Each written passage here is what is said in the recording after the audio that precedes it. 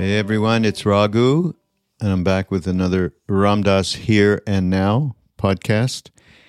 Before we get into it, very briefly, I just want to again do a little shout out for BetterHelp.com, because the kind of work they're doing to allow people to engage with therapists online is really marvelous in these times.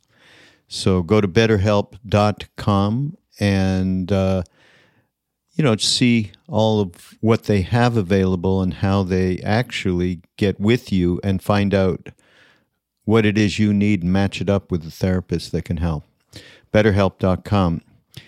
The other thing I wanted to mention, because it's really uncanny actually, and it is that this particular talk from Ram Dass, which emanates from 1977 in Santa Cruz, March. And so the central thing around it is when Ram Dass went off with a group to Thailand to do meditation, Vipassana, and one of the teachers was Ajahn Chah, who was just an extraordinary being. And he went with, Ram Dass went with Jack Kornfield and Joseph Goldstein, who are such an important part of our family and who we have been students of and working with over many, many years. And Ram Dass talks a lot in this. And, I was just listening and reading the notes, and I'm like, wow, he really is bringing together the idea that in the most evolved level, he calls it a Vipassana, that there's a balance that exists between freedom, play, and love on one hand, and commitment to lineage on the other, and of course talking about what it's like to be in a monastic lifestyle.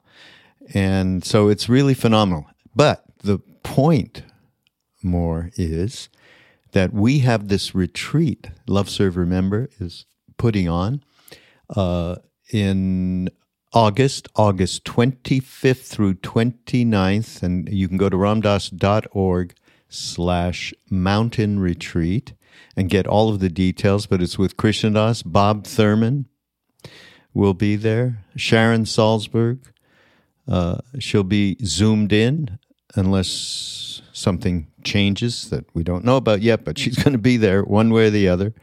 And Duncan's going to do a thing with me and Spring Washam, who's just about to start a podcast on Be Here Now Network, who's a wonderful meditation teacher amongst many other qualities, just fantastic person. And Anise Forrest and his partner Radha are going to be there as well, and Shantala with Benji Wertheimer. And of course, every night, Krishnadas doing his kirtan and then workshop. So guess what the title is? It's uncanny, as I said. It's Love and Reason, the intersection of Bhakti and Buddhism. That's a lot of what this Ram Dass talk is about. And in fact, this will be perfect to play, even if, you come to the retreat and you already heard the talk. It's going to be wonderful because hearing things more than once is actually a method. It really is. Anyhow, so yeah, this is a great talk, and really bringing together the devotional, loving, and bhakti quality of Ajahn Chah, who he compares to Neem Karoli Baba Maharaji, and in that devotional and loving way, which is so highly unusual in this particular tradition of everyone thinks it's cold, and that's absolutely not the case. Anybody who's been to a retreat in Maui where Joseph, Jack, or Sharon has been would know that's absolutely diametrically untrue. The sort of love that they express and bring into, especially when Ram Dass was there, it was extraordinary. And now it happens again. Of course, Bob Thurman, who's phenomenal, is going to he'll be the direct connectivity to bhakti and Buddhism, not to mention, of course, Sharon, who is the person responsible really in this country for loving kindness practice, metta. So I found that fascinating that this particular, and the retreat was just announced. So wonderful that this is happening. I think it's really important what Ram Dass is expressing here and what we hope to express in that retreat. So again, it's August 25th to 29th. Go to ramdas.org/mountain retreat. All right, I think that's it. Oh, no, there's one other thing. The main thing I wanted to express, nothing to do with the retreat or this podcast, having to do with something I read in this great book, of course, Ram Dass's Words of Wisdom book. I'm showing it if you're on YouTube. It's his book of the Words of Wisdom. And in one chapter, he has a subtitle that caught my eye. I've mentioned it a number of times. I think it's so radically important. He says about himself, he says, I myself stand in need of the arms of my own kindness. And I think that's a great practice for all of us. I mean, we all get into these dark moments and dark telling of our stories, dark thoughts, just consuming judgmental stuff. Right? We all get into that to the point sometimes, even with using the breath, as Ram Dass described it, to bring oneself out of the story head that we are usually in, into loving awareness, into the center of one's being. So sometimes that even becomes difficult. And then I just, the idea of somehow we can go inside to that child that got wounded in our early years. And I actually put a picture of myself up that I found from when I was like 5, 6 years old or so, or 4 or 5 years old, whatever it was. And there's a way in which it's pretty easy, actually. You look at oneself, especially if you're not just grinning away, which I wasn't, and just embrace with kindness that soul that's coming into the world and with all its difficulties. It's a powerful practice, really powerful. I'm so glad I found this. I've been sharing this. I myself stand in need of the arms of my own kindness, the most difficult practice that we can ever execute. That's it. This is Ram Dass, Here and Now. Look to go to BeHereNowNetwork.com and catch all of the wonderful podcasts that we have. You can catch my Mind Rolling podcast. I did this great thing with Oteil and Mike, Oteil Burbridge, and he's the bass player for the Grateful Dead, and they love Ram Dass, and they have a podcast.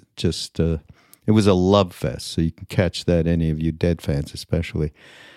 We'll see you next week. Namaste. About 2 weeks ago,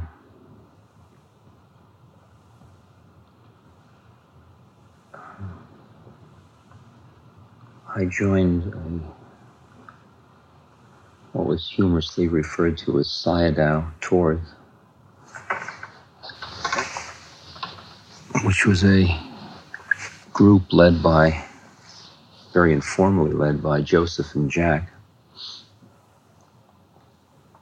We met quite accidentally in Bangkok, and we went north we visited 2 monasteries. And I had a chance to meet 2 of the teachers who had a very profound effect on Jack's training.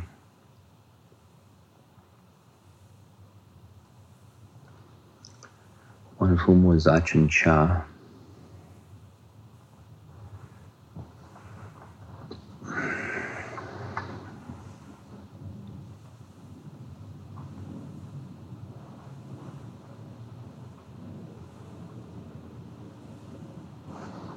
We also visited a monastery, perhaps the first of its kind, which is under the abbotship of a Westerner, with Westerners as the bhikkhus or sadhus, monks.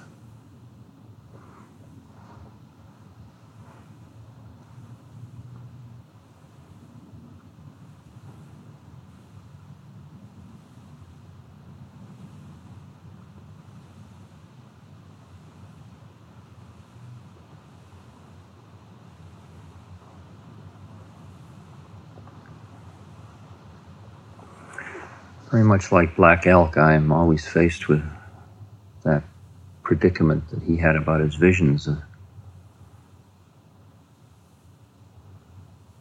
seeing more than you can say and knowing more than you saw. For it's hard to describe what subtle effects seeing people living such disciplined monastic lives can have on you. And seeing in the older students and in the abbots and the senior monks such perfect equanimity and such inner strength.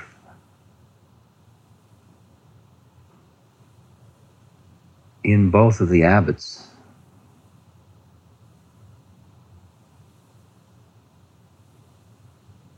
the other thing that was very obvious was that the method of Vipassana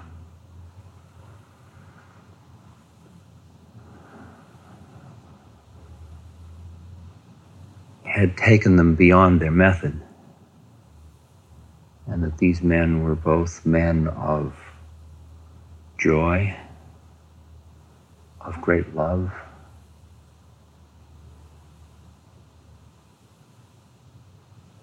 and that they awakened in the monks much reverence and love. In fact, the scenes were considerably more bhakti, more devotionally warm in this subtle way.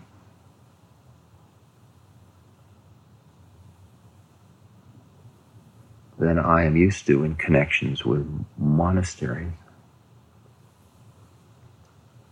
For we very rarely see the products of Vipassana at such an evolved level, where the forms start to disappear.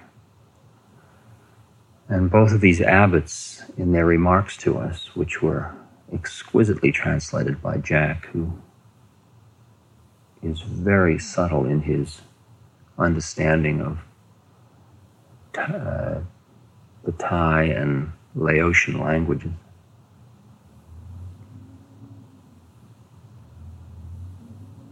We were in effect allowed to see that balance that exists in such beings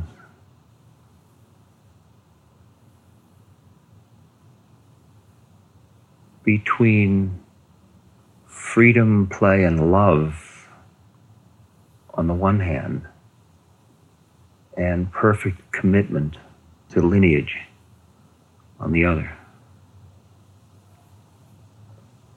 In fact, I think we were privileged to see something that most of the monks are not allowed to see in the stage they're at. For some of the monks that were present later came up to us and thanked us for coming, because they said it allowed them to see a whole different aspect of their teacher.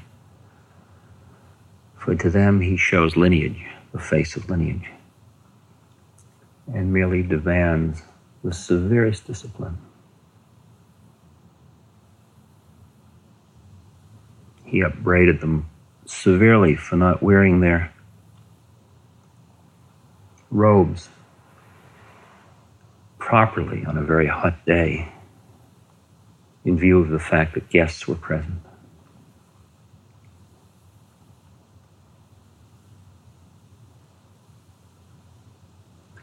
And yet, to us, I never felt that there was any judgment or imposition of the forms. But I felt more fully than I think I've felt before the basic tenets that Buddha taught. There was nothing these men said, and I could feel it as they were saying it, that I don't say.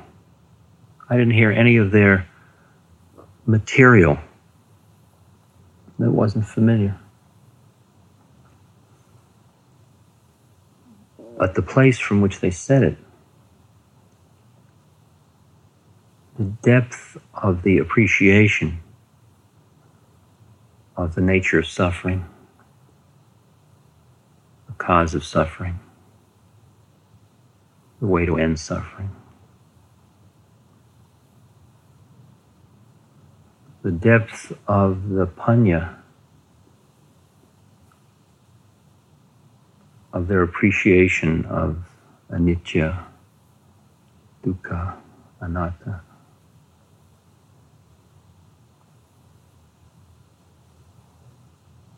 The power that comes from the beings because of the depth of their samadhi,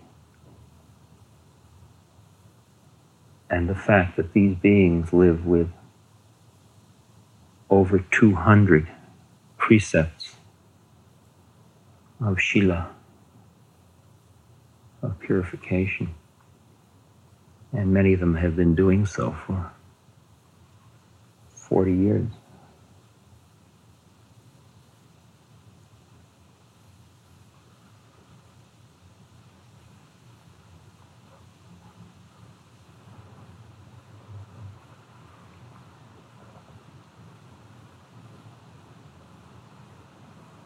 It is clear that the senior monks don't follow shila, purification, what they have, quote, given up out of any sense of hardship. Their one meal a day is very sufficient. The silence in their life is enough. It was the first time I was ever at a forest monastery, a true forest monastery. Each of the cells is a room maybe 8 feet square, set up in stilts, isolated from all the others by many trees, high enough up so that on hot days they could sit underneath it, all made of thatch, weaving.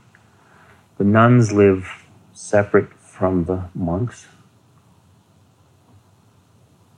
No monk can go to the nun's side without some duenna, somebody to go along with him.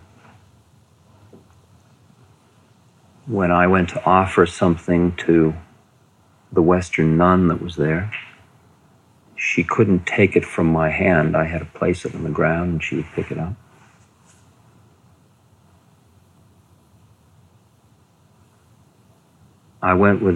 We all went with the young Western monks on their begging rounds, carrying their huge begging bowls, some of them 5 miles, going out at 4:30 in the morning, just the first light.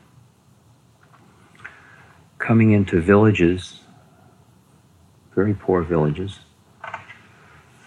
where the villagers kneel by the side of the road with these little wicker baskets full of what's called sticky rice, which is a form of rice they grow there, which is easier to grow than regular rice. It's a kind of a gelatinous mass. And they would reach in and grab a piece of rice and stick it into the bowl. The monks would not look to either side. They would just hold their bowls, and this would be done, and they just walked their rounds. Came back to the monastery, and when they had all regathered, which was at around 10 in the morning, 5 hours for this process, the food was distributed among them. It was all turned over to the nuns, who then prepared it, mixed it, distributed all the different things that had been brought in. And then it was eaten in silence, with the eldest monk eating first. One could feel the yearning inside all of us, I think, for this kind of simple, deep, quiet, Dharmic existence. The Western abbots said, we're fulfilling a role within the community. They don't have a feeling, the younger monks do have the feeling that they're in as an experiment and that they will probably leave after some time. The older monks don't. For them, it is their way of life. And you can feel in that culture the balance of that way of life, so that their existence, as these brown-robed monks walk through the villages, you can see that it gives meaning to the villagers' lives. And their offering of food is their merit or their sadhana, their offering. And the existence of these monasteries all over Thailand is feeding the community in a very beautifully balanced way. It's keeping the spirit. The fact that these men and women are dedicating their lives to the spirit is feeding the entire community. The monastery we were visited is not many miles from the border. Across the border, the monasteries have been totally destroyed by the communist guerrillas in very vicious ways, with the abbots usually having their bellies slit with knives and their intestines taken out and shown to them to show them what they have been feeding at the expense of the people. And yet I didn't get a flicker of a vibration of fear in the monks, even though much of this might be inevitable for them as well.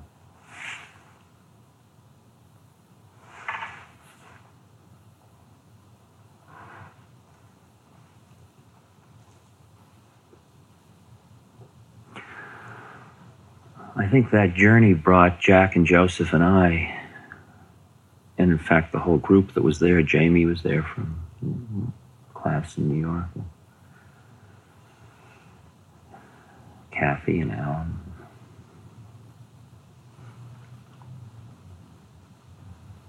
Steve Smith and Chandra and all that.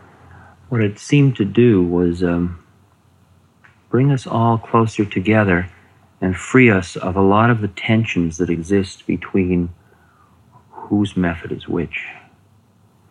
And it felt very much like it was inevitable. Sooner or later, we would all grow beyond all of our forms and labels. Because I, as a bhakti, who now know what my way is very clearly from what happened to me, from what I've learned this year, and know that my way is my love of my guru and my loving of all things and beings and my understanding of all experiences of my life as a dialogue with my guru.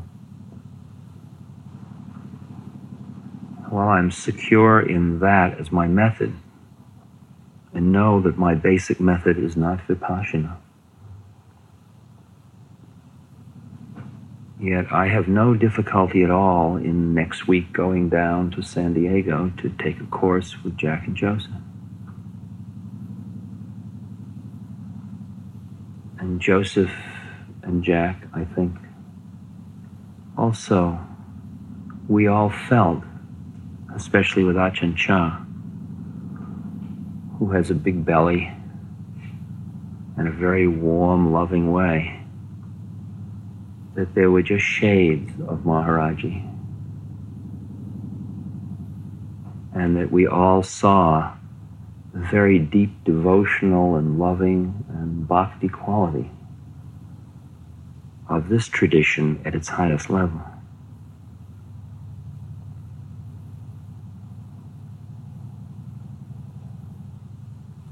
It's very delicate.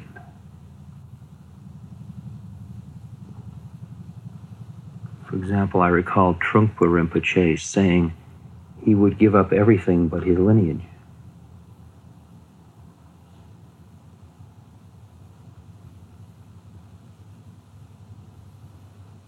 And I could feel the restraints on these beings to stay within their forms. And in this way, Buddhism is different than the concept of guru in Hinduism. Because in Buddhism, in the Kalyan Metta, the spiritual friend that the teacher is, or the tulkus in Mahayana Buddhism, they carry the precious jewel, which is the lineage. And it's passed from person to person. And nobody, what they are offering you is the jewel of the method, the practices. The Hindu guru concept is the merging of one being into another. The jewel is the being. In Ajahn Chah's case, the jewel and the being are one, but the form is still the transmitter of the jewel. Maharaji, my guru, had no form that he transmitted. He kept undercutting forms. All there was the nature of being.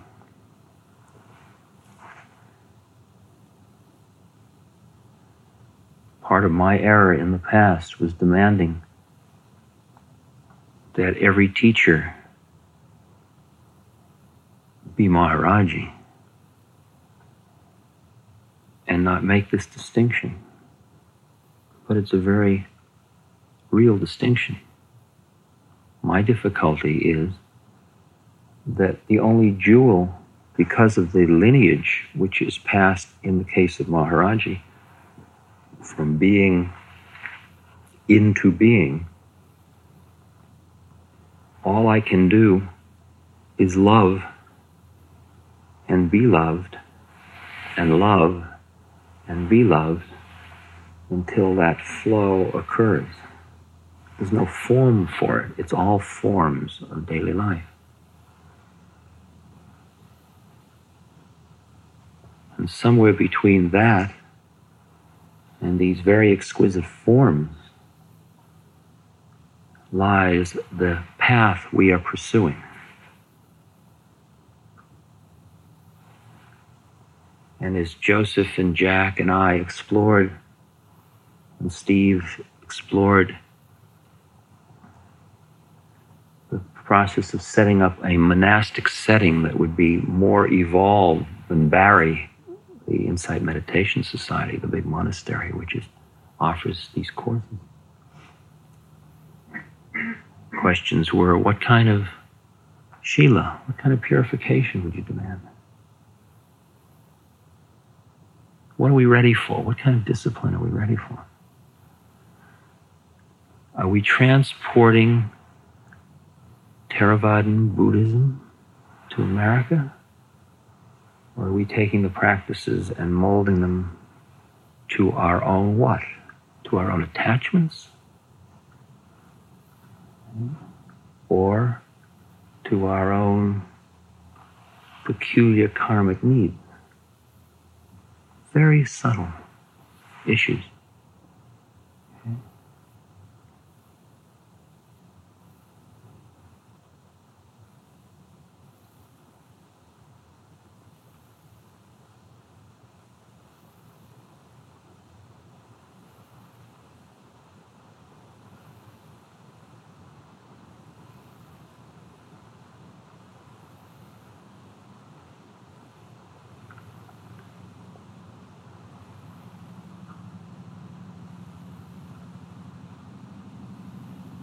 Each year gets more interesting and more profound for all of us. Sometimes the year is a year of the most intense training. Sometimes the year is a year of floundering and depression and despair. But all of us here must realize by now how much all of it is the process. Because we have enough mindfulness to be able to grow through all of it. It's only when you lose mindfulness completely that the material is just karma running you instead of you working through karma.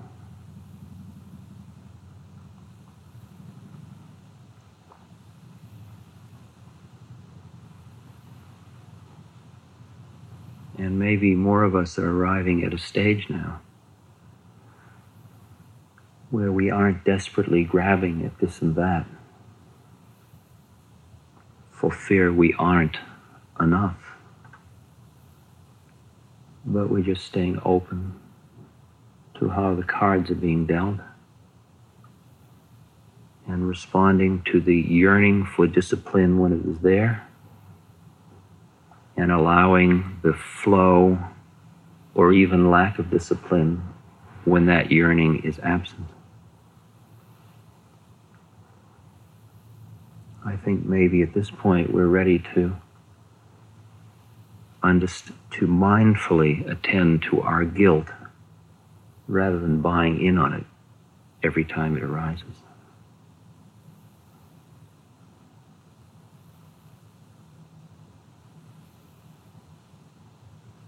This was a hard year for me, and one of the most beautiful and high years I ever can recall.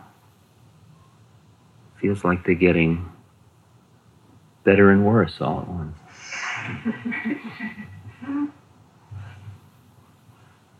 It's the joy, not the pleasure. I was in a world in Bali of pleasure seekers. But what I experienced was bliss. But the bliss which includes the pleasure and the pain. Because when you seek pleasure, you seek to avoid pain. But when you stay mindful and keep releasing yourself from the attachments to your desires, you begin to know bliss and joy. This podcast is brought to you by the Love Serve Remember Foundation and ramdas.org. We appreciate you listening, and we appreciate all the support that you've given us. Please continue that support and donate at ramdas.org. We can then continue to share what Ram Dass has been sharing for all of these years. Thank you.